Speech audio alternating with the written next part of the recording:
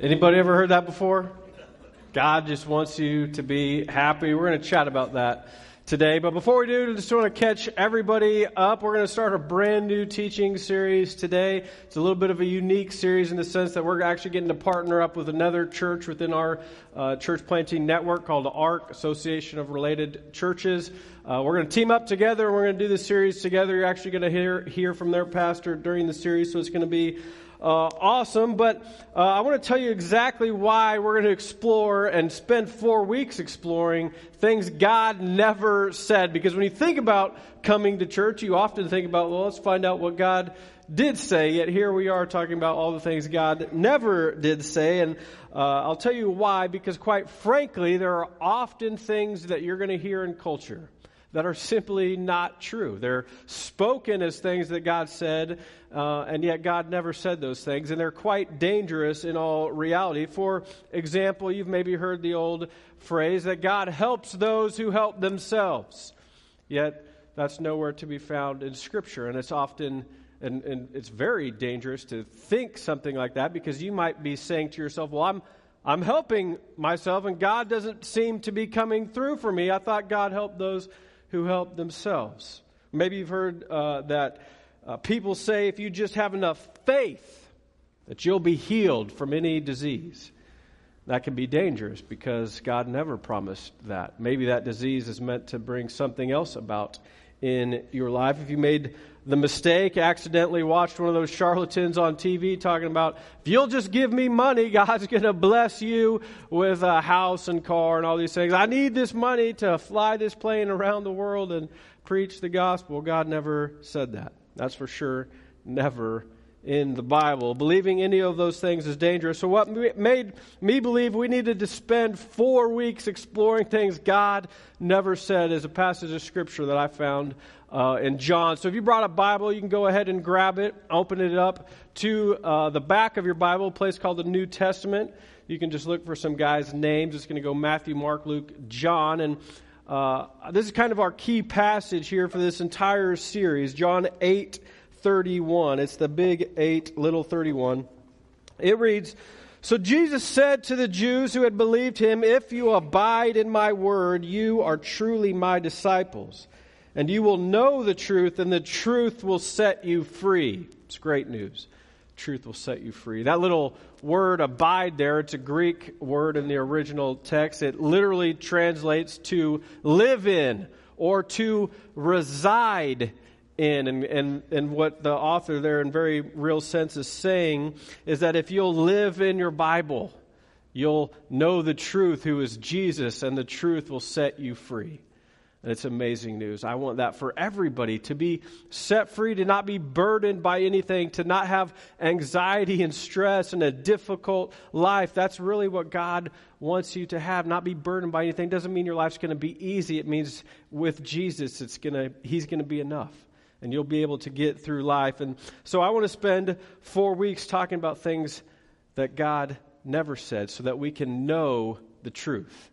And the end of this 4 weeks, I hope you can be set free, so to speak. Now, when it comes to this idea of happiness, most people will tell you to trust your heart, right? Follow your gut. Do what makes you happy. God wouldn't have put that into your heart if something was wrong, right? Because God just wants you happy. So you need to follow your instincts. But watch this. This is why it's dangerous for you to trust your feelings. Because God never said that. Watch this. God just wants me happy. Jeremiah 17:9. "The human heart is the most deceitful of all things and desperately wicked. Who can understand it?" Translation. You don't even know what's going to ultimately make you happy. Right? How many of you have experienced that? You felt like you were going to make a decision because this thing was going to make you happy. Maybe it was an object, right? You needed that new phone, the new iPhone 18 or whatever is out now. It's going to make you happy. The PlayStation, the Xbox, the car, the shoes, those were going to make you happy. That new boyfriend, that new girlfriend, once you got in that relationship, they were going to make you happy. And what ultimately happened? Started to wane the enthusiasm. Right? It didn't make you happy because happiness can't be found in stuff or people. Here's what I want you to write down if you're taking notes. God isn't as concerned with my happiness as he is my holiness. God's much more concerned with your holiness than he is your happiness. To say that God only wants me happy is to say something very dangerous, because ultimately what you're saying is, in that moment, is that God's job is to serve you. Who becomes God in that moment? Right? Have you ever thought about that before? That to say that God only wants me happy is to treat God as some sort of cosmic vending machine. You do the things that you're supposed to do. You insert your dollar, and in return, God is supposed to give you treats. And ultimately, what happens is, before long, you start worshiping the false gods of comfort, money, pleasure, and things, because you think that's what's ultimately going to make you happy. Furthermore, if God just wants us happy, how do we explain suffering and discomfort? There's no room in the theology for happiness for things like delay or risk or pain or obstacles or inconveniences. Yet here's what we know for certain: bad things happen often. How do we explain that if God's ultimate goal is for you to be happy? Just read a story the other day. Semi-truck crossed the semi line, killed 3 small children and their parents. How do we explain that if God's goal is for us to be happy? What do we do with that? How do we explain wicked and evil and suffering and pain and all these things? For most people, they try and explain it this way. They say, well, I tried religion once. I went to church. I did some of the things that I was supposed to do, and God never came in it for me. God failed me. And they reject all these things. That's why it's dangerous for us to say things that God never says. It's why we have to understand God is more concerned with our holiness than he is our happiness. Let me show you this in Scripture. It's 2 Corinthians 3:18. It reads, all of us reflect the Lord's glory, with faces that are not covered with veils, we are being changed into his image with ever-increasing glory, or holiness. This comes from the Lord, who is the Spirit. That's what it means to live a Spirit-led life, that the Holy Spirit literally takes up residence in your life, and he's transforming you into the image of his Son. God's chief concern is to transform you, to make you more like Jesus. He's after your holiness, not necessarily your happiness. Now, don't get me wrong, because God absolutely delights in your happiness. It's similar to you if you have children and you get to see your kids and they do something fun and amazing and they really enjoy it. You as a parent, you enjoy those things as well. You delight in your kids' happiness. I can give you an example of this because this past fall, Laura talked me in to coaching my son's soccer team at the YMCA. Couldn't find enough coaches. She said, you could do it. In my mind, I'm like, yeah, right. I mean, it's soccer. How hard can it be? Kick the ball again. Let's grab some snacks, head home. Okay? Soccer. You know how I feel about soccer. Nonetheless, coaching soccer for the boy, it's pretty cool for me because he likes it. Okay? It's fun to see the kids out there picking stuff up off the turf. They're certainly not playing soccer, I can promise you that, at this age. But their face when those kids score a goal, right? As a parent, seeing my son kick a goal, the enjoyment and excitement he has. I mean, that I delight in that as a parent. But let's run that scenario through. Leighton kicks a goal against the other team, and he decides he's going to run in front of their bench and slide on his knees and start flipping them off and saying, yeah, man, right? Like suddenly I'm not concerned with his happiness in that moment, am I? Right? I'm concerned with yanking that kid off the field, and we're going to have a conversation that's not going to go well for him, okay? Right? I'm not concerned with his happiness in the moment. And sometimes a similar thing is true for you and God. When you're doing something that you shouldn't be, God's not concerned with your happiness. In fact, here's a couple ideas you might want to jot down. When is God not concerned with your happiness? Number one, when it causes you to do something wrong or unwise. God doesn't want you happy when it causes you to do something wrong or unwise. And we know we've all made those decisions before. where we thought we were going to do something that was going to make us happy, but it was wrong or unwise. God does not want us happy in those moments. One of my favorite desserts that my wife makes is a vanilla sheet cake. I used to be a chocolate man growing up, and then I tasted the vanilla, and I switched teams, okay? It's amazing. Yet there's like probably a pound of sugar in it, maybe like a dozen eggs. I mean, it's not super healthy, but happiness for me is eating a piece of this vanilla sheet cake. And let's roll that out, and I decided to eat the entire pan of sheet cake. Aside from slipping into a diabetic coma and dying, it's unwise for me to do that. Okay, it's not necessarily sinful. There's nothing forbidding me in Scripture from eating an entire sheet cake. It's just dumb. Okay? There's a lot of things in life like that aren't necessarily sinful or forbidden in Scripture, but they're unwise. God doesn't want you making decisions, and that's the problem in today's world. We like to identify our happiness within something that's fun.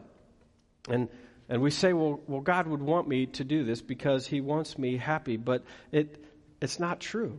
Now, again, God might not have forbidden those things, but just because it's not forbidden doesn't mean it's smart to do it. Sometimes unwise is just as dumb as sin. And here's my point. Most people have denigrated happiness to simply feeling better about themselves.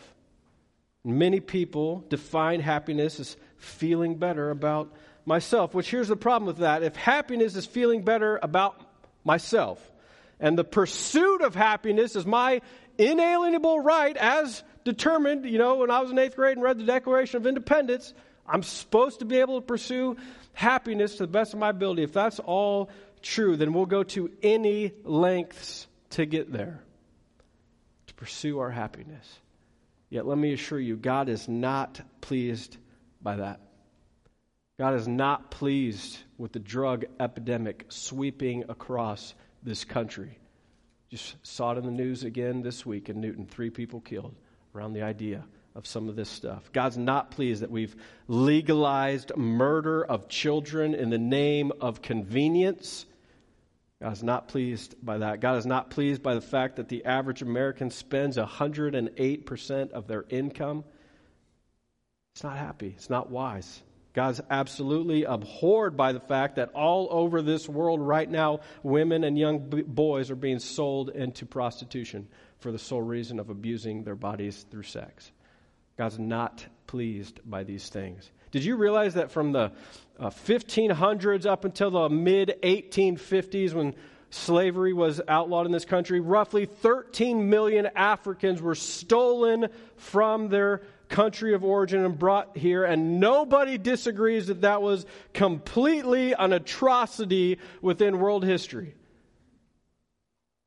And yet, right now, as we're sitting in here today, there are anywhere from 25 to 40 million women and young boys being trafficked across this world for sex. That's absurd. That is wrong. Yet, if the pursuit of happiness is all there is, then why is it wrong? Because it's about our feelings. It's absurd. Take a look at this. John 15:10. When you obey me, you are living in my love, just as I obey my Father and live in his love. I have told you this so that you will be filled with my joy. Yes, your cup of joy will overflow. Jesus is reminding us that obeying God is not meant to be oppressive. God's not trying to keep anything from you. He's about you finding joy, your life overfilling with joy. It's only found, though, when you line yourself up with how God designed the world to work. God doesn't want you happy when your happiness causes you to be sinful and stupid, or when it causes you to do something wrong or unwise. Happiness cannot be found in those places. Here's another time when God doesn't want you happy, when it's only based on the things of this world. God doesn't want you happy when you're basing your happiness only on the things of this world. What I find borderline comical yet ironically tragic is that most people are convinced that better possessions or more peaceful circumstances or more thrilling experiences or fixing their physical physique or appearance, something like that, that's what's going to make them happy. Yet, in my study this week, I found a guy named John Peter Barlow. You might know him if you're a fan of music. He was a lyricist for the Grateful Dead, but he's also an essayist. He wrote an interesting essay called The Pursuit of Emptiness. In this article, he chronicles how in the year 2000, for 11 months, he decided to start counting the number of spontaneous smiles he observed in an upscale organic supermarket in San Francisco. He records seeing thousands of faces, nearly all of them, quote, healthy, beautiful, and very expensively groomed. Yet he counted only 7 smiles. Out of thousands of people, he writes that at least 3 of those were insincere.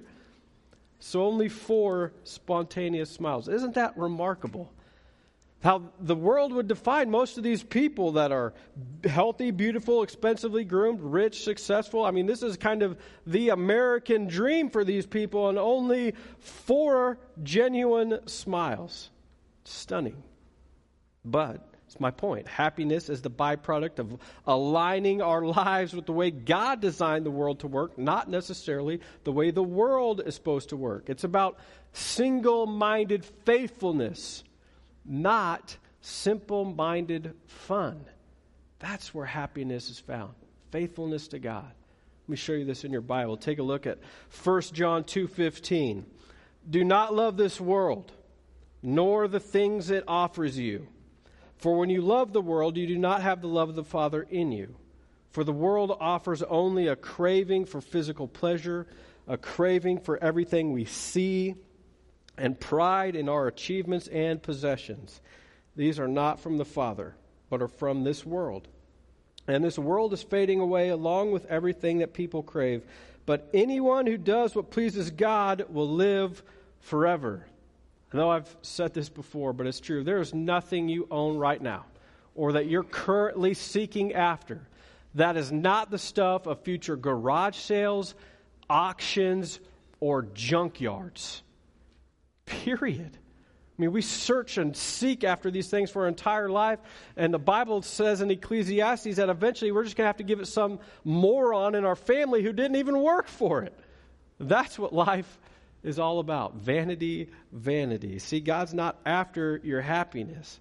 He's after your joy.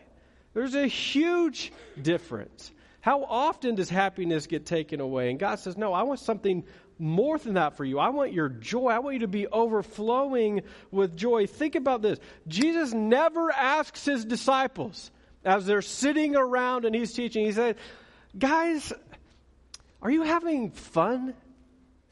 Are you happy? Can we talk about your feelings here? We never see that in Scripture. But listen to me.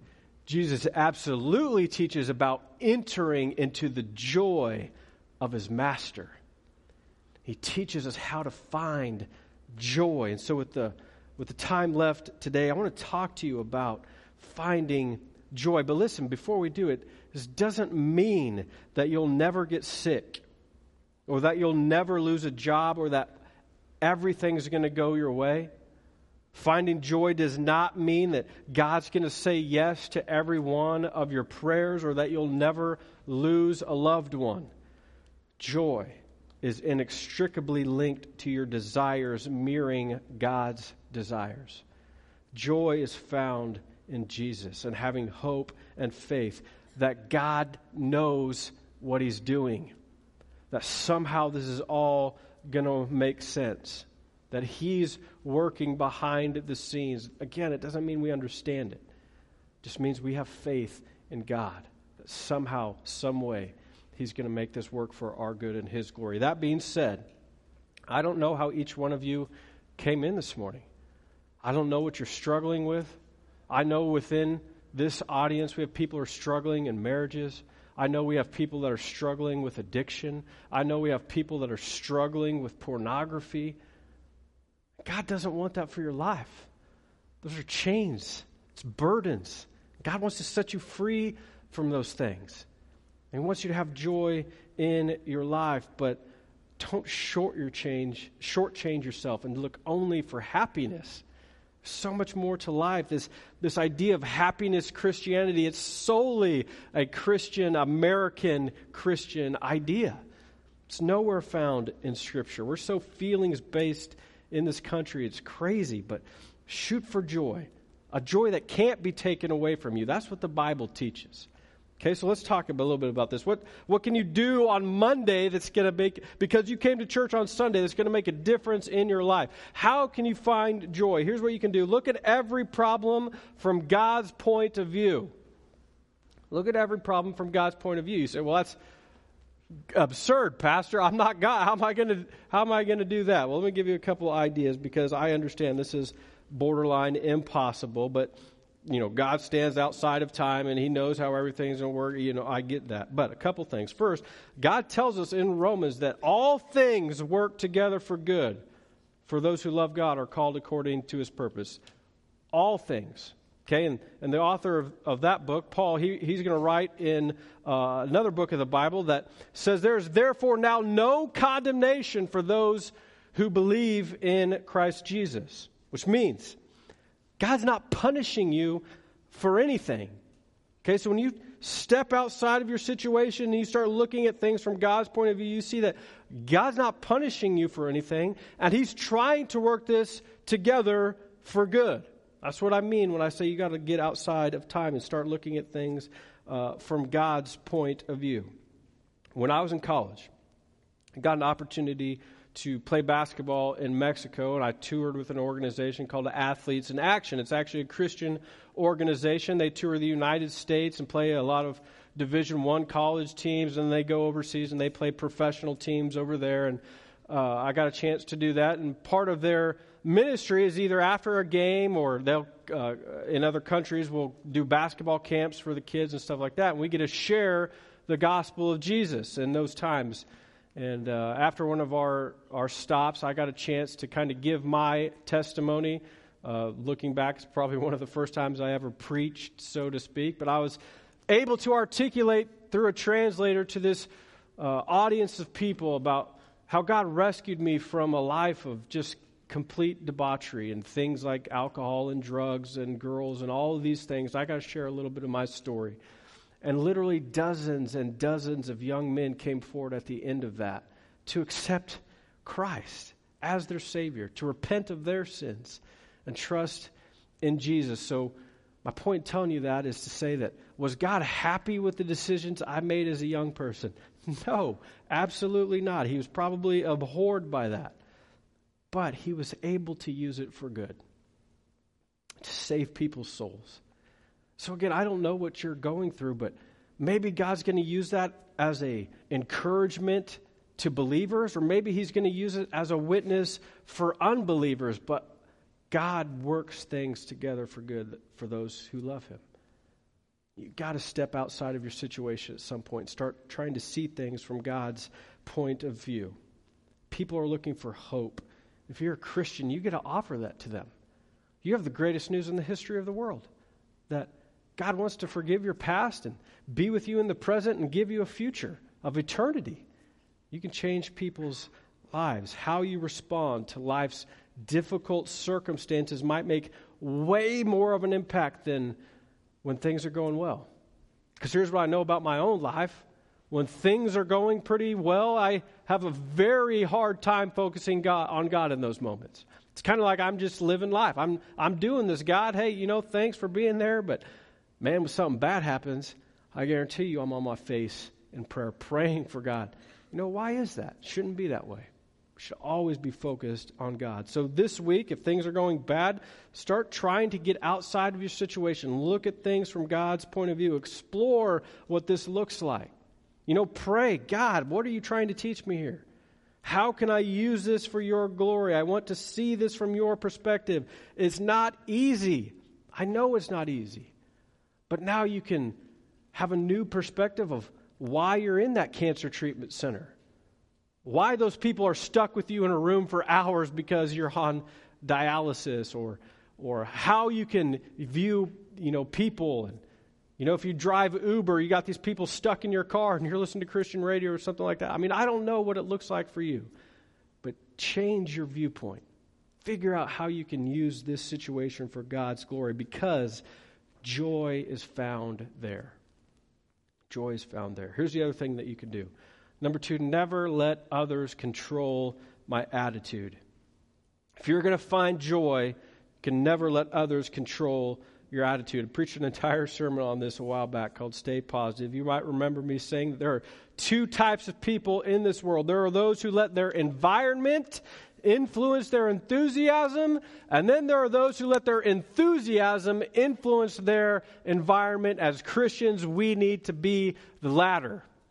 We need to let our enthusiasm influence our environments. When we go to a supermarket, we need to have just spontaneous smiles. It'll freak people out. Have you ever noticed that? You just walk in and smile.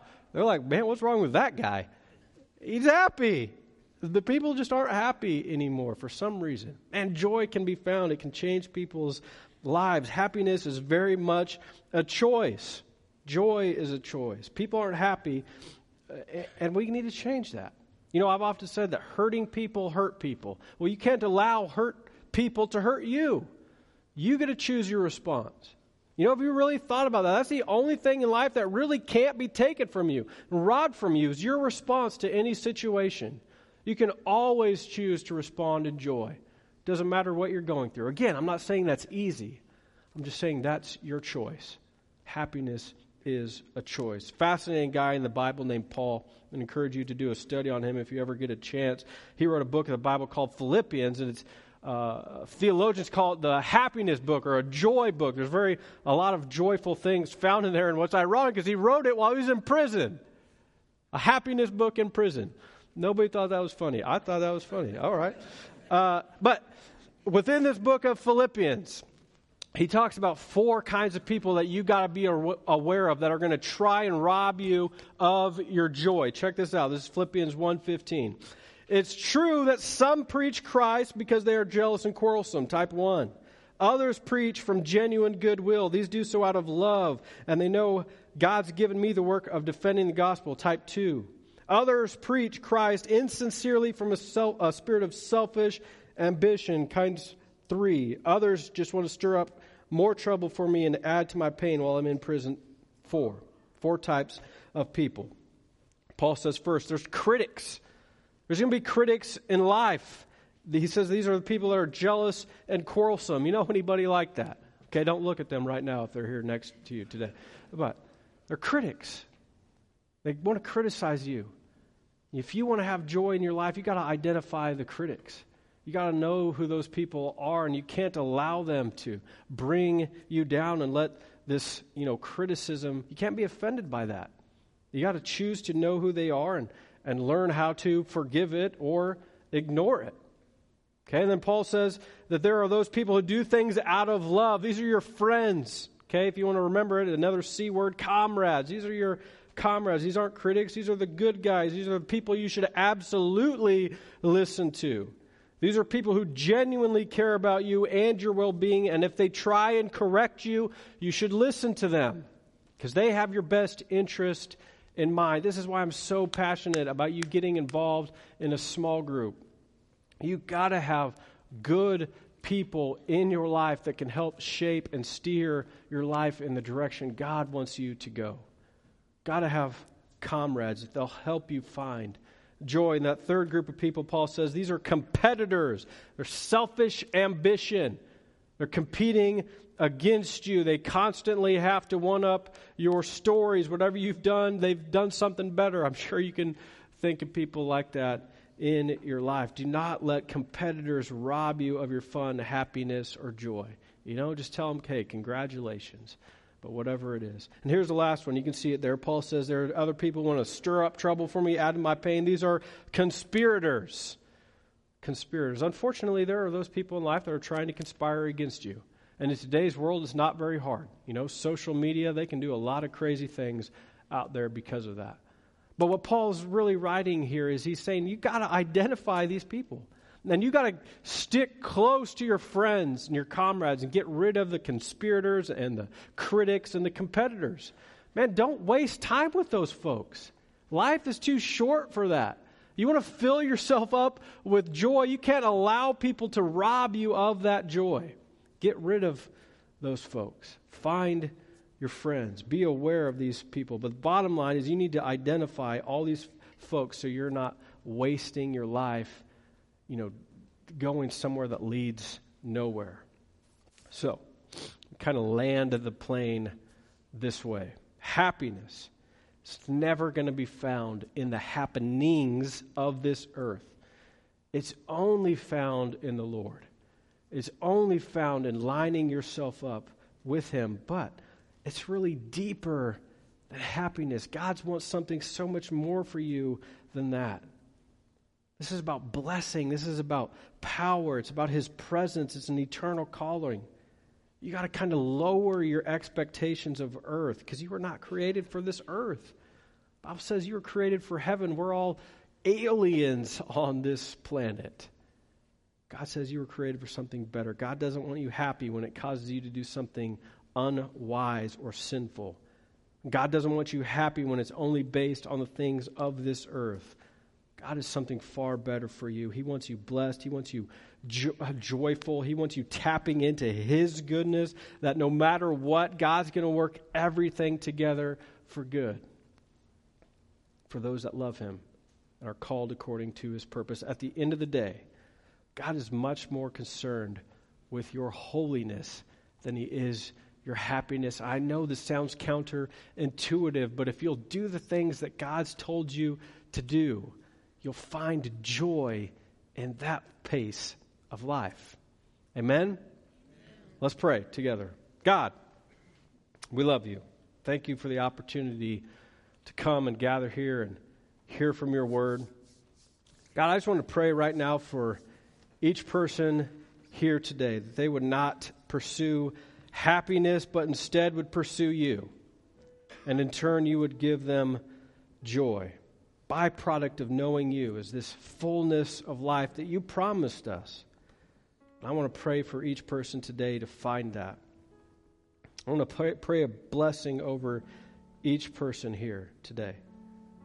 I want to pray right now for those who have done what I've done way too many times and sought happiness and justified myself because I just felt like, well, it made me happy. God, I'm sorry for those things. And I pray that each person here today is as well. And I would pray, God, if You're convicting anybody right now in an area of sin or compromise, that they would repent of that sin. And they would seek You instead of seeking those temporary pleasures and comforts. God, I feel like there might be somebody here today who's contemplating divorce or something because they're simply not happy. I'd pray that You just give them hope right now, God. God, I'm burdened by those who are sick. Just pray for healing. Give them joy. Let them understand that You're going to work this out. We don't understand why they're sick, but God, I'm just praying that You would heal them or speak to them in some capacity right now. Praying for restoration of relationships, people who have been hurt. God, I just ask that You speak in a powerful way to help them understand that happiness is not found in those things, that it's only found in You, not to settle for anything less than You. Just ask that You supernaturally give us the ability not to be lured into loving this world, but into loving You. That the joy of the Father would be in our hearts right now. God, I pray for our church, that we would be a place of joy, a place of healing, a place of restoration, a place where nobody's perfect and we're not trying to hide anything. We could be open and honest with one another and be a safe place for those who are hurt to come and worship You, hear You. Let's bless this community and the communities surrounding us, God. Pray for joy, everlasting. In Jesus' name, amen.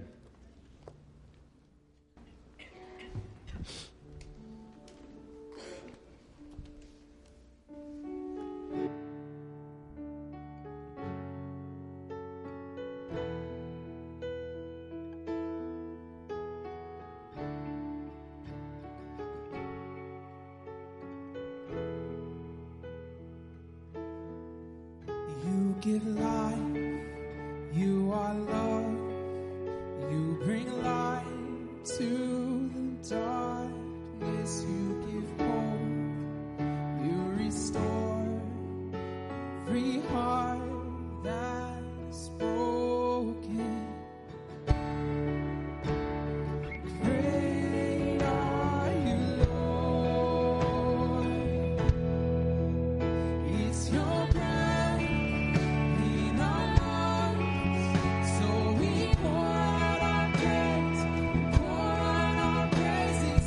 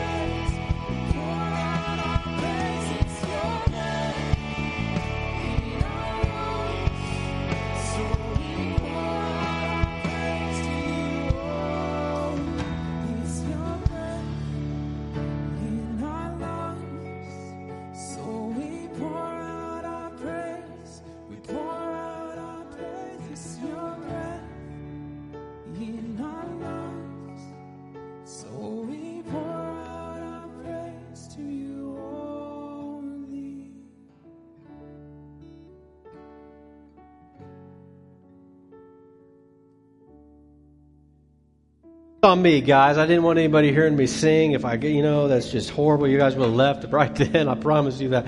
Hey, I hope today was helpful for you. Find joy, man. I really have a passion for you to find joy in your life. C.S. Lewis was quoted as saying this is kind of like an idea of you fishing around in a muddy water puddle, finding happiness when the ocean is only feet away. And man, that's really what life's about. We're here on this earth trying to find this happiness, and God's got something so much bigger and beautiful for you. And I really have a burden for you to find joy in your life, in and through Jesus. So I hope today was helpful. Next week, you ever heard the idea that God won't give you more than you can handle?